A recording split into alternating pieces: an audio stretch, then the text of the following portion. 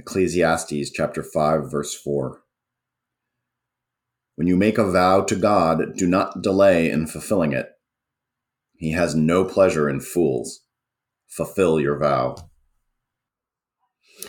One of the kind of fun differences between the way you approach Scripture is you use your, I think very successfully, use your wonderful education and your devotion to ministry in honoring the passage by actually looking at it and then explaining it on its own terms. Maybe something's a little before, a little after. Maybe it's in the New Testament that you want to go to. But my education is not at all like yours, but I have a love of Scripture. So sometimes I will I will respond to the verse not from a scholarly or an academic, but just from a human thing. And I'll try to draw out of it something that has struck me individually, but probably has application to a wider world beyond me. So here, my response was I went to the New Testament, actually. And it may or may not actually come exactly out of this passage, but I think it's worth reading. Jesus says, I am the resurrection and the life.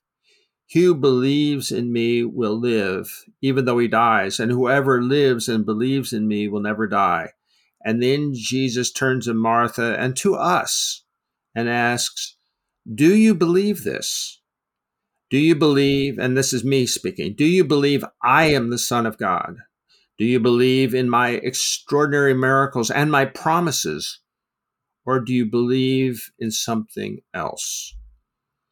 And the reason I go to belief, and it very indirectly comes out of the passage from Ecclesiastes, is that I think it's the central question for all of our lives is the one that is here, and the one when Jesus asks his followers, his disciples, but who do you say that I am?